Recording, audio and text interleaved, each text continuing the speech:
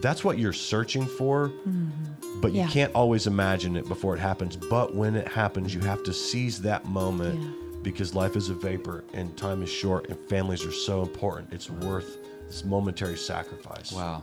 A peaceful home should be our daily refuge from the storms of the outside world, but often being at home can feel like another spinning wheel on the rat race of life. But it doesn't have to be this way, and today we're going to talk about it. I'm Ben Hauk here with my wife Stacy for another episode of This is Family. God gave us family as a safe space where we could do life together, celebrating together on the mountaintops and helping one another through the valleys. But in between those moments, there's an awful lot of hiking, and we spend so many of those moments with one another in a place we like to call home. If home is a place of complete peace for you, count yourself blessed. But in reality, I think we could all use a little more peace with our families in our homes. But it takes intentional effort and planning to make it happen.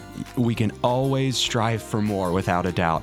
Today, we're joined by a magnificent couple who have demonstrated that peace in the home is something that can be planned and executed. Joining us today on This is Family are Reverend Neil and Sister Sonia Mack.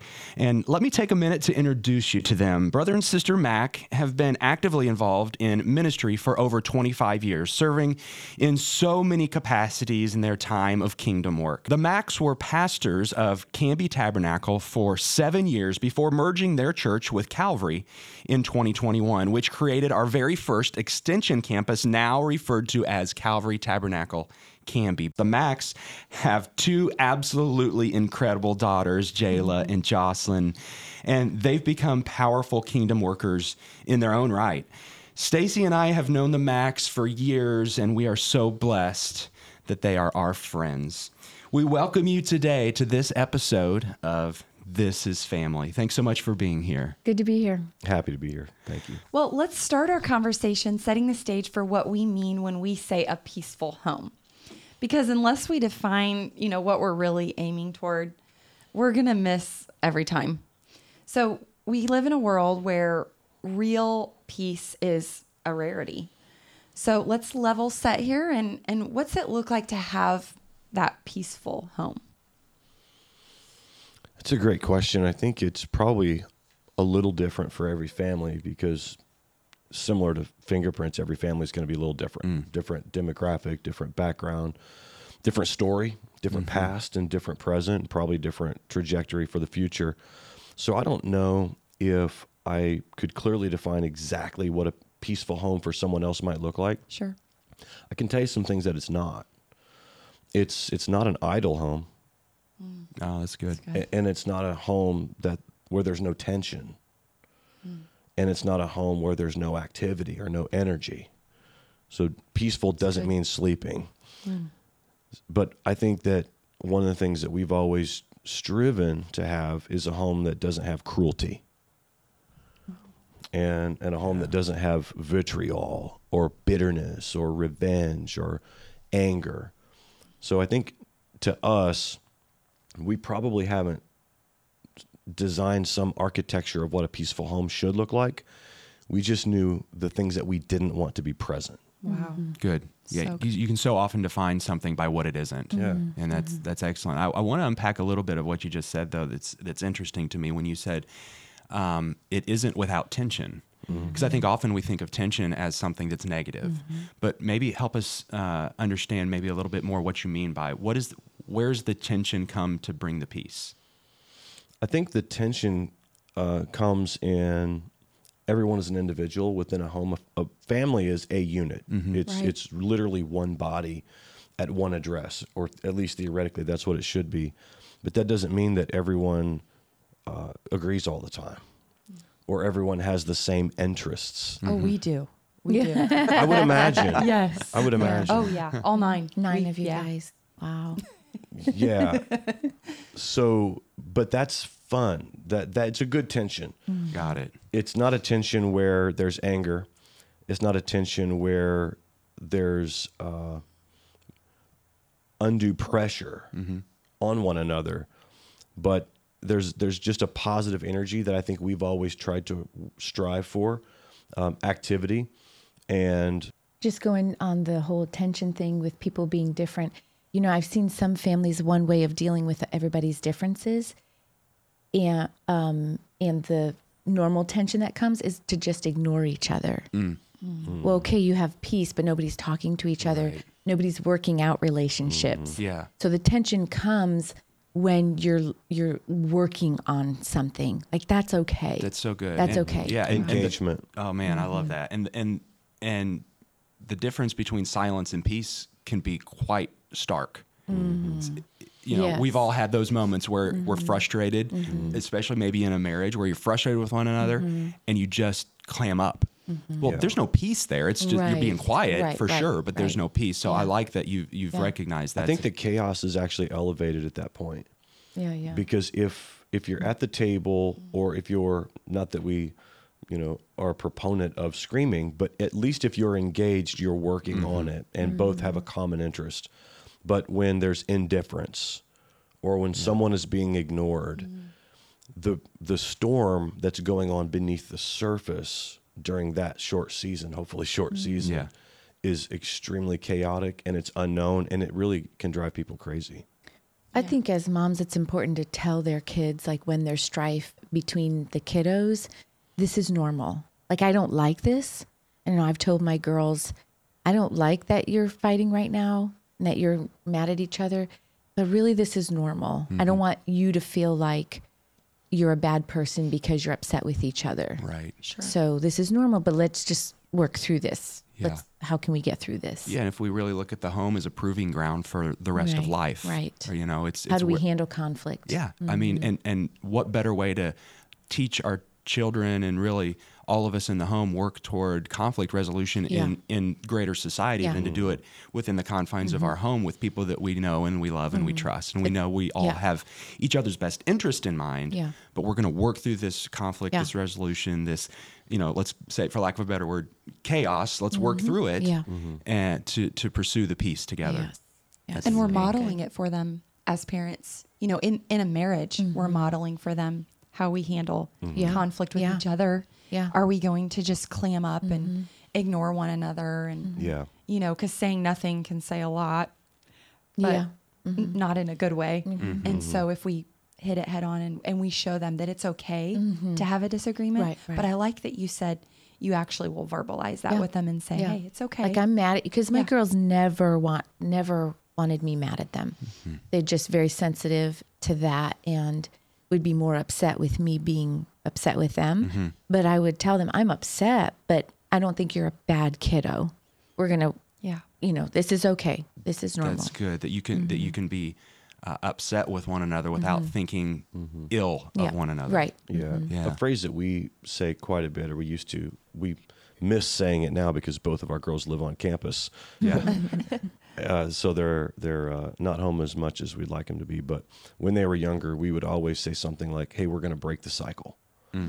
And there's a lot to unpack there, because that really talks about breaking the cycle of 6,000 years of sin nature in mankind. It's breaking the cycle of their grandparents who are wonderful people on both sides, but have habits and have tendencies. We're always fighting against that onslaught of fallen nature. Yeah. And we want to break that cycle. We're not okay with this being a part of us going forward. And you don't just break the cycle once, Right. and then it's over, like fix a dent and forget it. It's a constant battle to break that cycle, and it's a constant refining. Yeah. What do you Yeah, think about identifying the baseline or kind of the target of where you want to be? If you're breaking a cycle, if you're working on conflict resolution, whatever it is that you're working on, there's this aspect of, well, what are we heading toward? What are we trying to Right. do? And Love how do we that. identify the baseline in your home? How did you all identify, okay, we're at normal, we're at level, and sometimes it gets higher, sometimes it gets lower, but this is normal for us. What did that look like? What did the process look like for you all? It's a great question. I don't know if we necessarily defined it intentionally, but it just sort of happened organically. And I think that when a man and a woman come together, they have a lot to learn about each other. The good, the bad, the indifferent. One of the things that I feel very blessed to have experienced is it took us a little while, but eventually we started to recognize each other's gifts.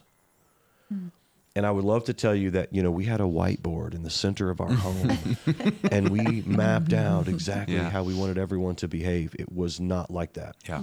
But what created a baseline for us was her barometer. Wow. So she recognized and she forecasted the weather. Now, I'm not talking the climate outside, but the climate inside. She saw it and she recognized it and she addressed it right away and level set. And I think the way that she approached it was out of humility. Like, I don't know exactly what we should do here, but what we're doing doesn't work. I love that. I was with a really wonderful person last night, and we were talking over dinner, and she spoke into my life, and she was talking about, in the home, how the husband is the watchman on the wall. She said, but Stacy, you're the gatekeeper of your home. And what you just said that Sonia was doing is just that. Yeah. It was resetting, because in my mind I knew the target, because I'm all about target setting, especially like talking to young people, like, what kind of marriage do you want? Yeah. So what kind of man do you want? What kind of woman do you want? Well, can't be dating this type of situation, because now your trajectory, you're off target. So set your target. What kind of a family do you want? And then make decisions and stay on target. So there were definite times where I knew my target, what I wanted in my home. I don't know. I didn't have a whiteboard. Sure. I didn't have words. But I just knew what I wanted it to feel like and look like, and not just in the public eye. I knew what I wanted it in my home. And so definitely I felt, I think the barometer, I think a female, I take the role of being the keeper of the home. Yeah. It's not just doing laundry, and because he helps me do laundry if I need to, or but it's keeping that home. Yeah. That type of responsibility. And so that barometer of when, wait a minute, we're off track here. There's something that's just not right. And somebody needs a little coaching here. And I think a lot of that coaching falls on the female. Yeah. I maybe just in our family. It's beautiful. No, I mean, I think that's probably pretty accurate. It doesn't obviously have to be that way all the time. And maybe because we had just girls. Maybe. Yeah. And it's that way in our home, I think. I feel like the woman sets the tone. Yeah. I think that's so important. That's why I have a burden for women and young ladies, because if the woman is not healthy and not whole and emotionally, then how can you feed into your family? And how can you coach your family when you know? And women, I feel like so often more than not are the ones that are targeted. We're with vulnerable. the mind, like the mental games, insecurities, and second guessing yourself. And and what greater way for the enemy to come in and mess mess with that role that the mother has as that gatekeeper. If he can keep her distracted and frustrated in her mind, which is why I love, focus on the family. I know it's a phrase. I know but that's so true. Like stop looking at everybody else. I need to focus on my family. Yeah. And Sister Mac, you said something just a few minutes ago that really just, it threw a trigger in my mind that I wanted to come back to a little bit here, where you said not just what it looks like on the outside, but what it really is on the inside. And, we live in this social media crazed world where, really anybody can present any identity to the world that they want with filters and staged, lighting and just, and if we look at other people through that lens, we can think, well, my goodness, they have it all together. But in reality, we have no idea what life is like in the home. And so to turn that coin around, it's to say to ourselves, okay, yes, we all have a public persona and we have this, the person that we present to the public, but we're talking about our homes. We're talking about where we live, and it's an intimate space. Yeah. So we want that space to be real, not contrived, not fake, not put on or made up, but really, really peaceful. So let's maybe talk a little bit about what were some of the benefits of the peaceful home that you all experienced? One of the benefits was everybody operating in their gifts. Like I'm seeing my two daughters who are so different, but so lovely and so wonderful. But because I've been able to say, it's okay that you're not this to both of them, they are identifying and just owning who they are and even benefiting from each other's gifts because of their differences. And I feel the same way here. I know what his gifts are, and I want him to fully operate in them, and I'm fully confident in what my gifts are. So that's been pretty amazing to see happen and unfold. Wow. There aren't a lot of leading indicators. You have sensitivity, you have principle that you try to live by, but you don't know how things are going to turn out. There are a lot of trailing indicators. And the sad part about it is you can't get time back. Right. Yeah. So when you look behind you and there's a wake of destruction, or if there's a wake of missteps, we're all going to have some regrets. I think the canary in the mine shaft for us has been, we get a text last night. Jayla says, man, I wish I was home tonight. She's living her best life now. Yeah. She's at IBC and she's with friends and they're having such a great time. Not only do they want to come home, but when they do, they usually bring a dozen hungry IBC students with baskets of laundry along with them. Yeah.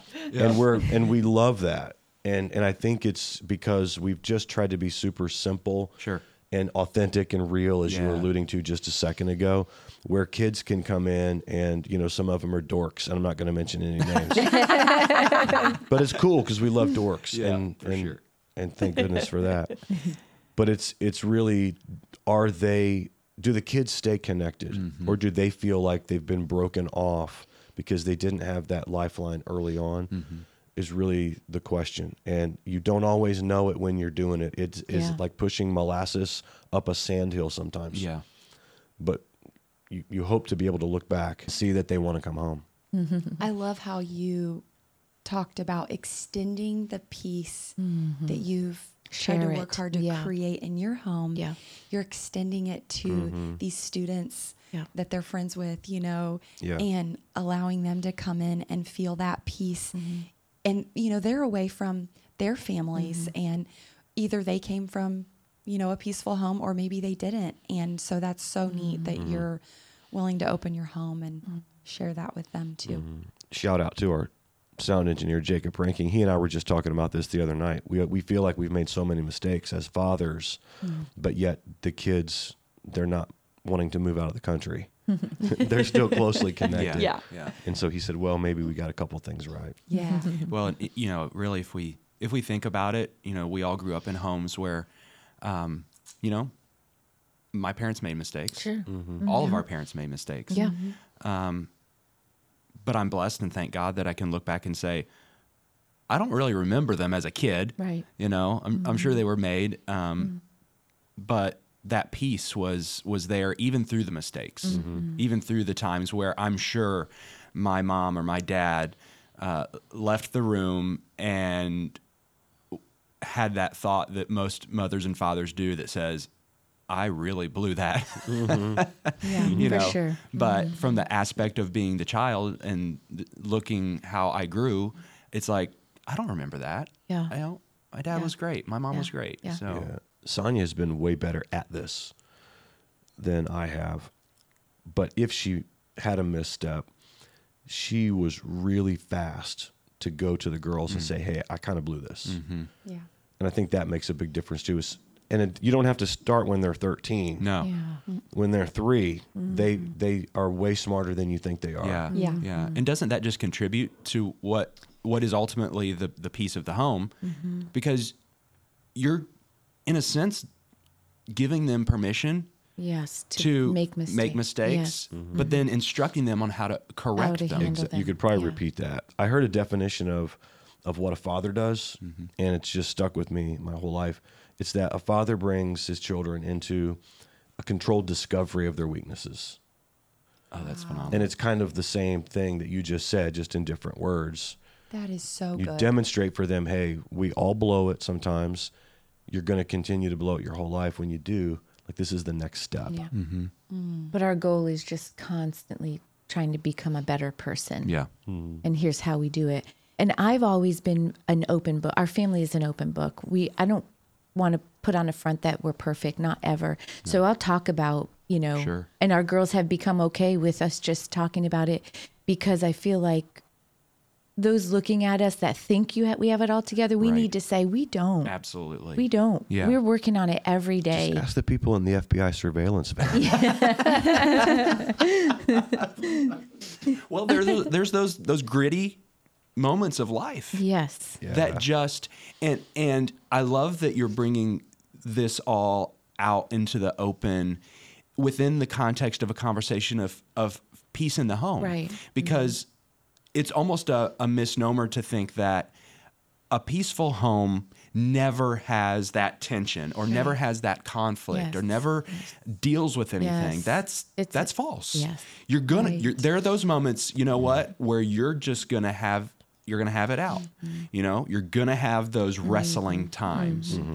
But in the overarching entire scheme of our lives as families together and how we're operating our homes, that contributes, and the resolution of all of this contributes to the overarching theme of peace. I think the resolution, hitting on that, we've got to get to a resolution. Like, it's okay to have the tension, but our goal is that resolution, getting beyond that tension, whether in that moment or it could be something long term. How are we working this out in the long game of this?